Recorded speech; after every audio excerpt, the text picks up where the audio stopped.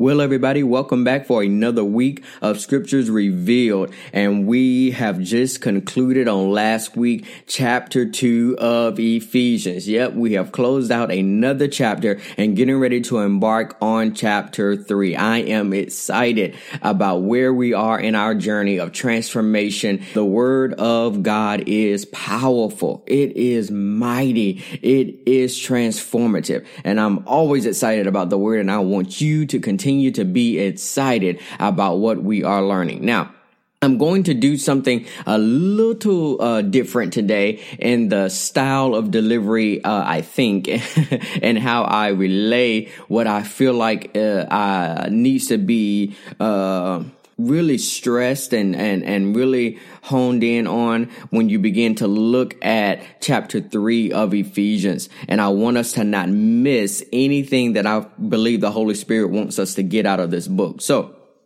I want to back up again and say that we have just concluded chapter 2 of the book of Ephesians, and we talked about the household of God. We talked about being part of God's palace. We talked about the city of God, and we talked about a disannulled covenant. And that was all in those final 4 verses of chapter 2 in Ephesians. And last week we discussed that Jesus Christ is our chief cornerstone, and he's our cornerstone, not just to support us, not just to make sure that we are growing, but he's also our cornerstone to ensure that our covenant with death, hell, and the grave has been disannulled, and that regardless of any curses that were on our life or our bloodline or our last name, when Jesus Christ became our cornerstone, that covenant we made with death and hell was disannulled, so that we could live out the life that God has intended for us to live. And that life looks like being a habitation for God. We are the habitation of God.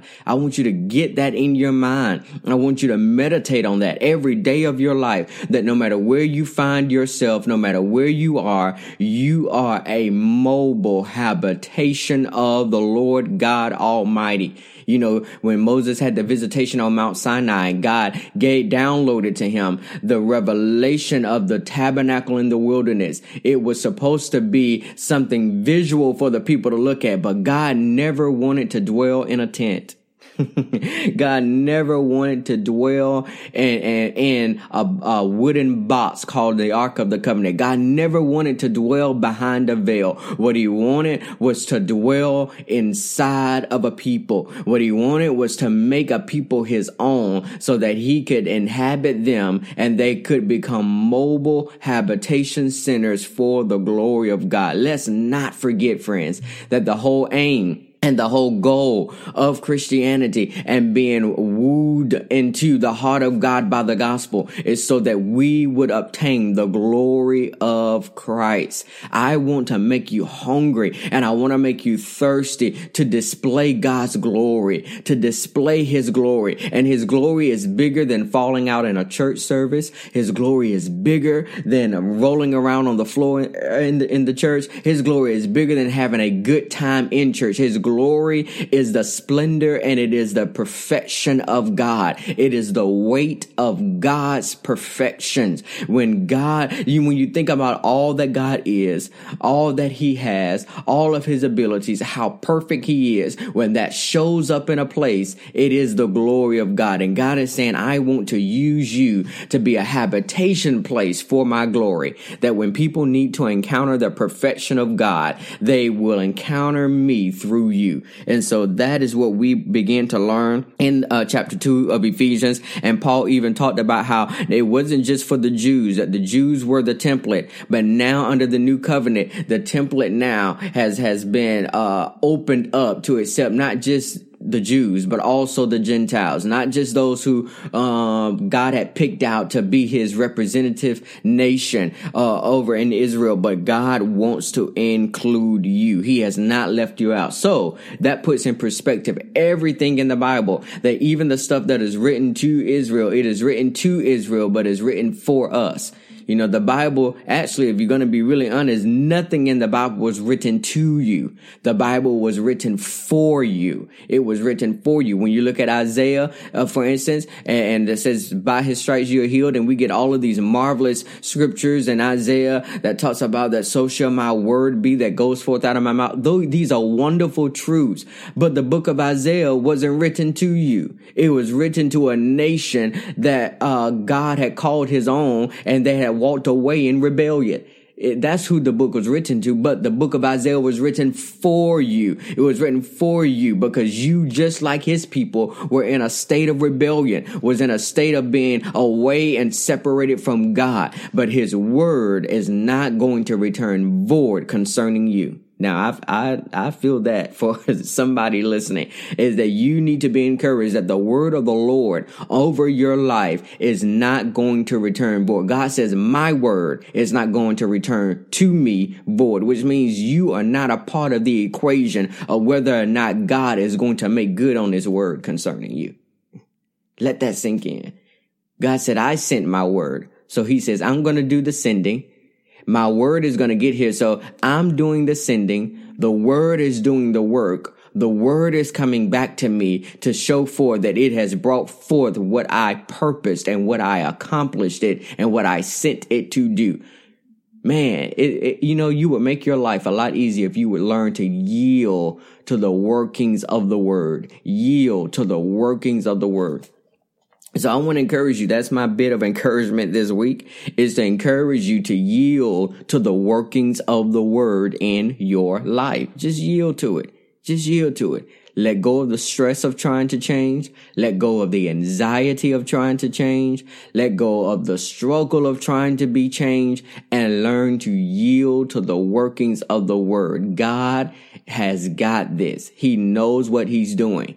He knows what he is doing. The Lord knows what he is doing. And so it is learning to trust. The Bible says that my word is forever settled in heaven, and my word has already been tried, which means you are not God's first case. He is not testing his word out on you. He is so sure of his word that he is giving it to you as a form of transformation.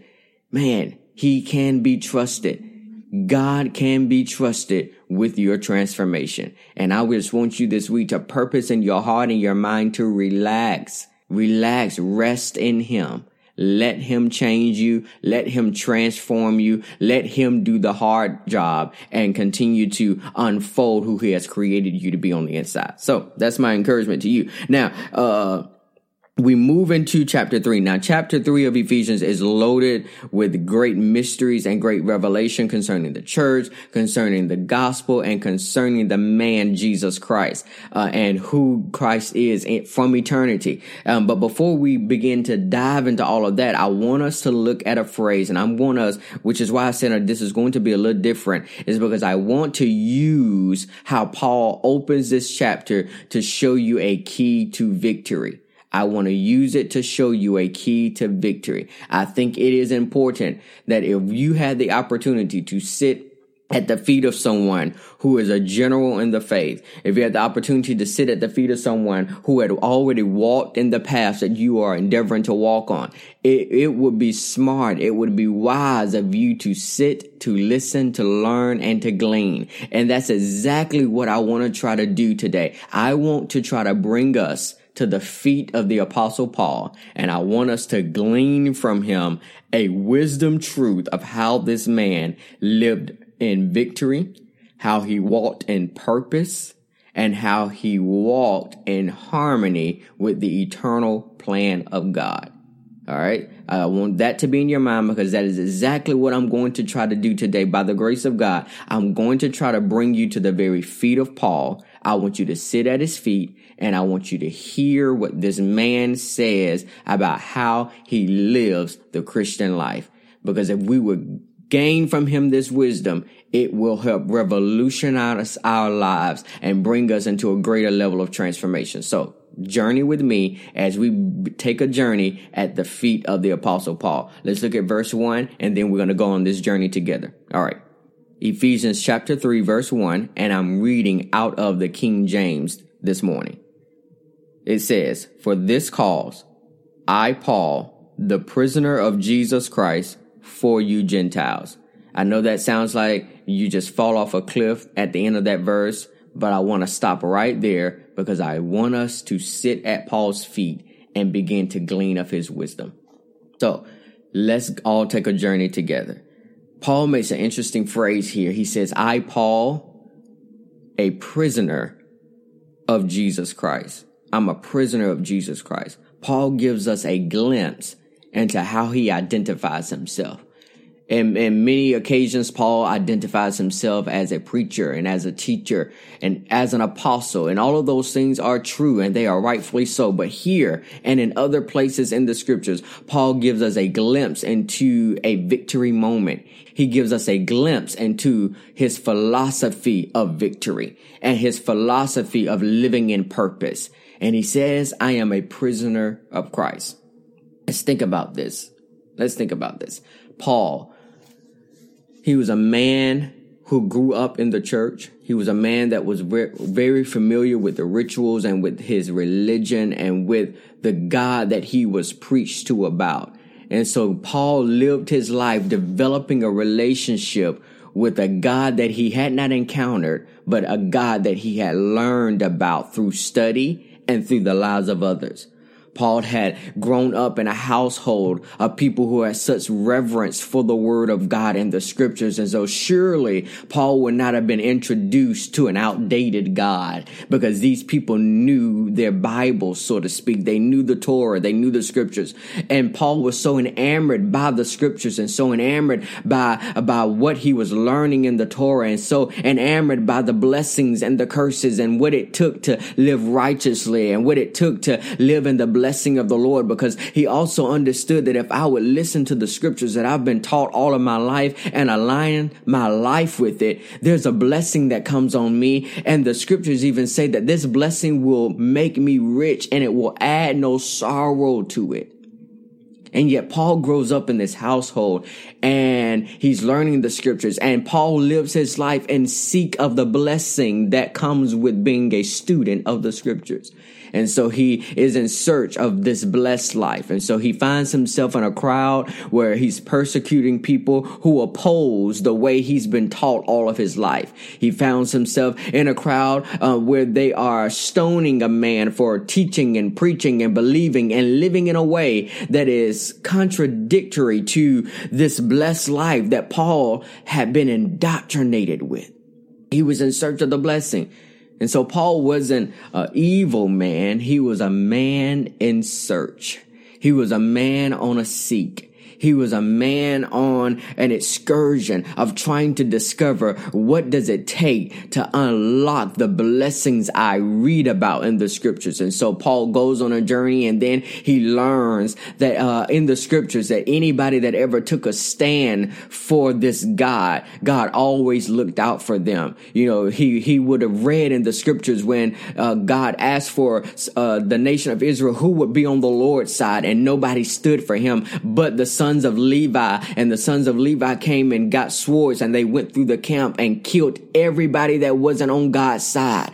And then all of a sudden the sons of Levi go from being a people who were cursed to now they become the separated people, the people that God decided, I'm going to use you to represent my priesthood. I'm going to use you to represent my separated ones. And so Paul is looking at this story, and now Paul realizes that, hey, anybody that takes a stand for this God, the curses on your life can be reversed and the curses on your life can be revoked, and you can all of a sudden become one who is separated for God. So surely Paul was not in the group of people stoning a man called Stephen because he was evil or vindictive. He was there because he was in search of the blessed life.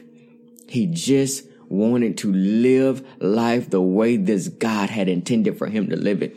And so he held the clothes of people who stoned this man who appeared to not be on Paul's God's side. And at this stage in the game, Paul isn't Paul, he's Saul. And so he's holding the clothes of these men, and he's learning that the more I take a stand for this God I've been told about, that I have more access to the blessings that are in the scriptures. And so he takes it a step further. And now he's not only holding the clothes of the people who stoned them. He is now a part of the ones who are doing the stoning. And he's going from city to city and he's persecuting them. And he's harassing the disciples, not of God in Saul's mind. He's harassing, the Bible says, and persecuting those who are opposing the God of his scriptures.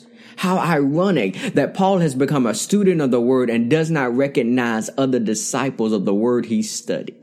And so he begins to be a part of the stoning and the persecuting and the harassing. And the Bible uses a word of imagery that says that even the word persecution, it means that Paul was molesting those that were a part of the way. Wasn't even Christianity at the time. It was those who followed the way. And so he was just tearing them apart and binding them and putting them in prisons and making them prisoners.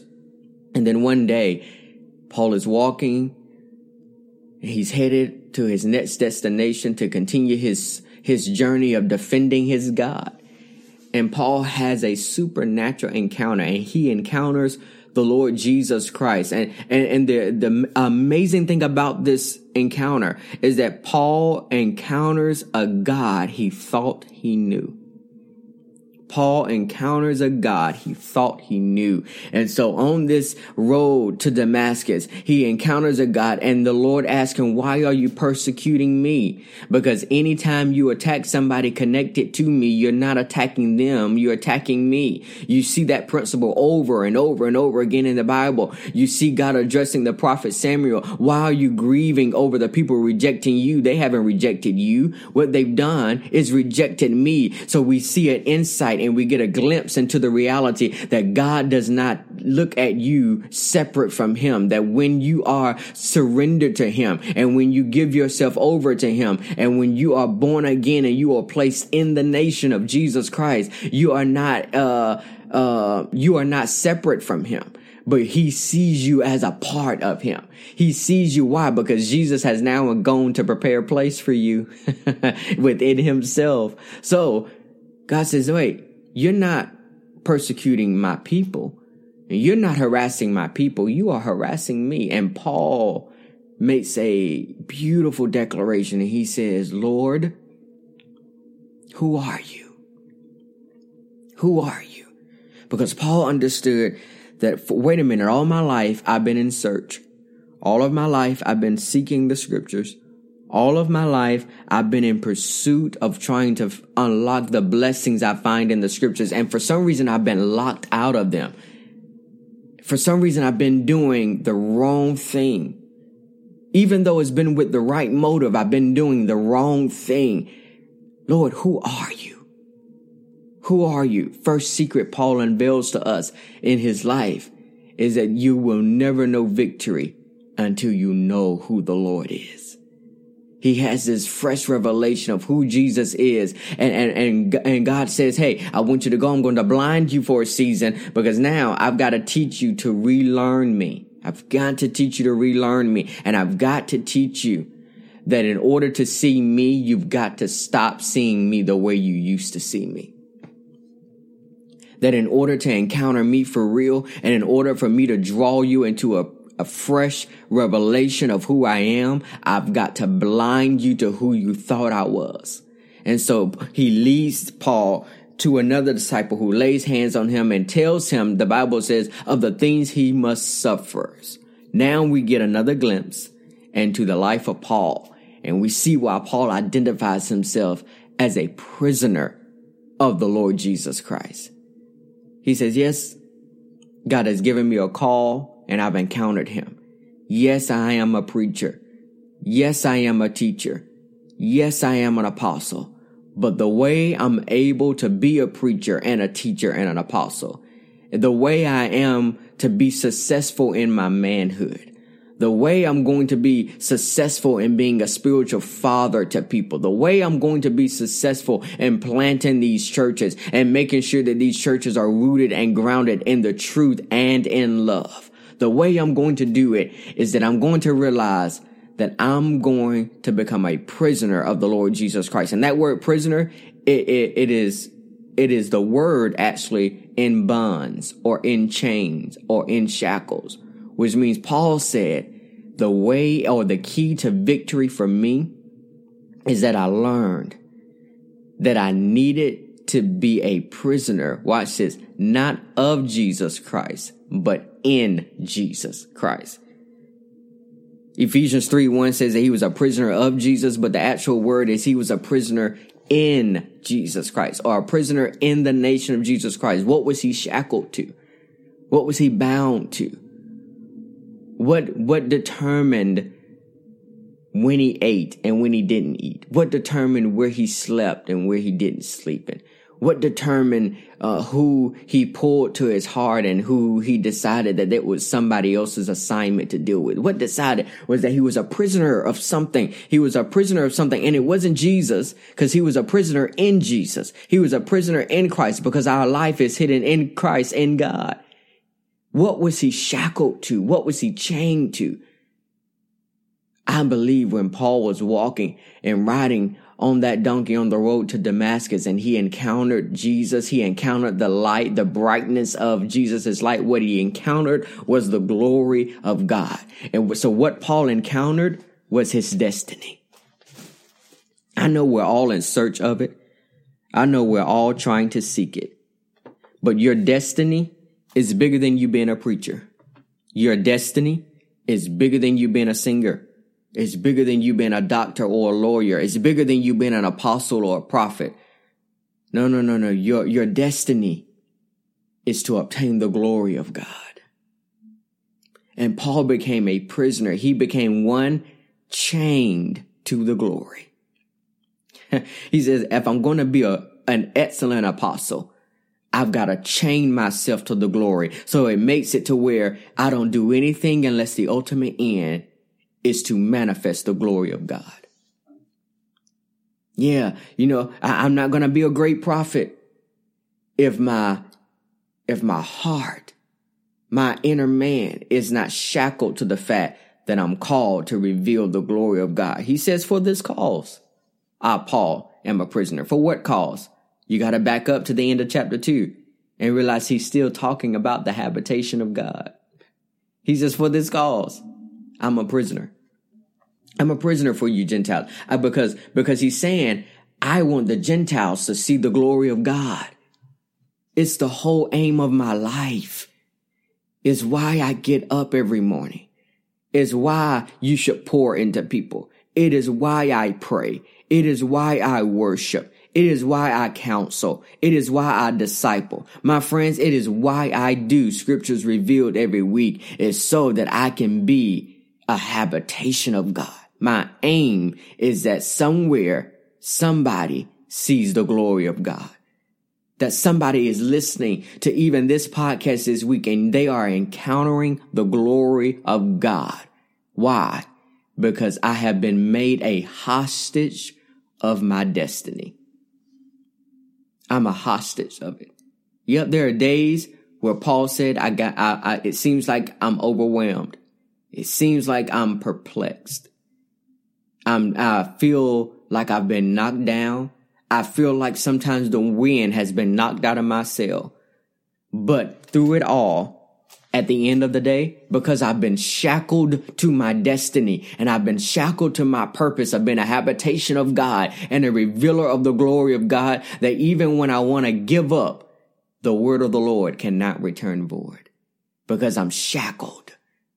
I'm chained to revealing God's glory. I'm chained to being a habitation of God. I'm chained to my destiny. And Paul said, that's the only way I learn to walk in victory.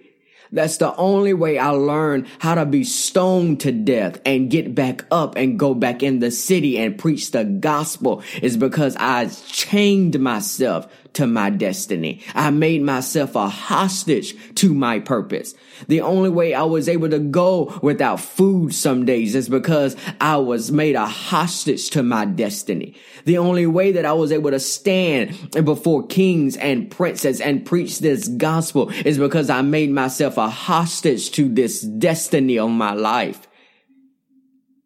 I learned victory not by trying to do anything. I learned perseverance, not in my own strength. I learned it because I decided that destiny was going to call the shots in my life.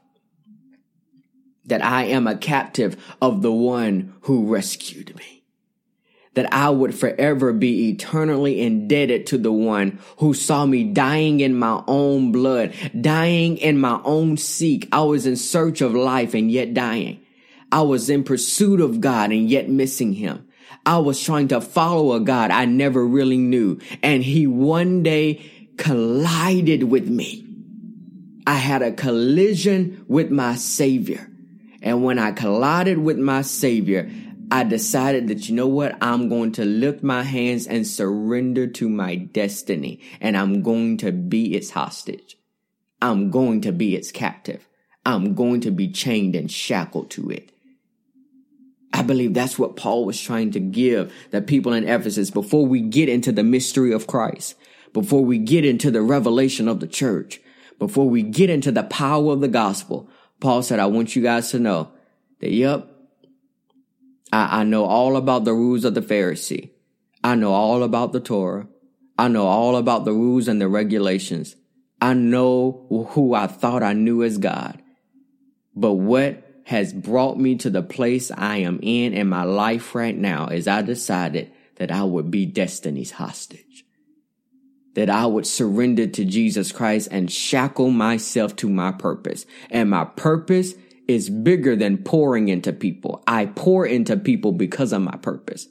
My purpose is bigger than being an apostle. I am an apostle because of my purpose. I am a prophet because of my purpose. I am a pastor because of my purpose. My purpose is to be a habitation of God.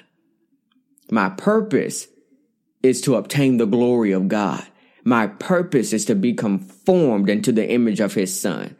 And so for my life, it looks like me being an apostle and a preacher and a teacher and an ambassador. These are things Paul said about himself. He said, but those things, I'm only those things for the whole sake of being conformed to his image.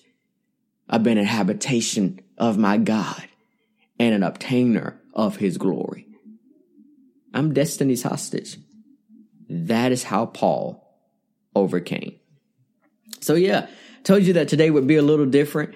I wanted to kind of take you on a journey through the life of Paul real quick. And I wanted to show you that if you want to win in this life, you're not going to do it by following rules. If you want to win in this life, you're not going to do it by beating yourself up with condemnation. If you want to win in this life, you're not going to do it by trying to win in your own strength. If you want to win in this life, you got to chain yourself to your destiny. And your destiny is found in the one who loved you when you were not worth loving. Your destiny is found in Jesus Christ. Your purpose is found in him because your purpose is to look like him. That is it. Become destiny's hostage, because all who become captives of destiny become people of victory. Well, guys, I am out of time again this week. I hope this encouraged you. I hope this inspired you. I hope this lit a flame in your soul today to surrender to your call, surrender to your purpose, surrender to your God. It's the only way you are going to survive. Be encouraged. Be blessed. Don't forget to share this podcast with your friends, your family, with your social networks. Don't forget to leave reviews and ratings on iTunes so that the word can get out about how this is a word not just to make you feel good, but a word to help change and transform your life, because you need to be changed. You need to be transformed. You need to surrender so that you can live the best life God has called you to live, and you can live and be the best you that you've been called to be. God wants you free. He wants you liberated. He wants you emancipated. He wants you full of glory. He wants you full of joy. He wants you full of peace. But he's got to first convince you that the secret to the victorious life is not trying to do anything in your own strength, but it's about becoming a prisoner in the Lord Jesus Christ. It's about becoming a hostage, a captive to your destiny. All right, guys. Thank you for joining me again this week. Don't forget to meet me right here, the same place, same time next week as we begin to unlock the mystery of Christ and the unsearchable riches of the gospel. Be encouraged. There's victory waiting for you on the other side of your surrender. See you all next week.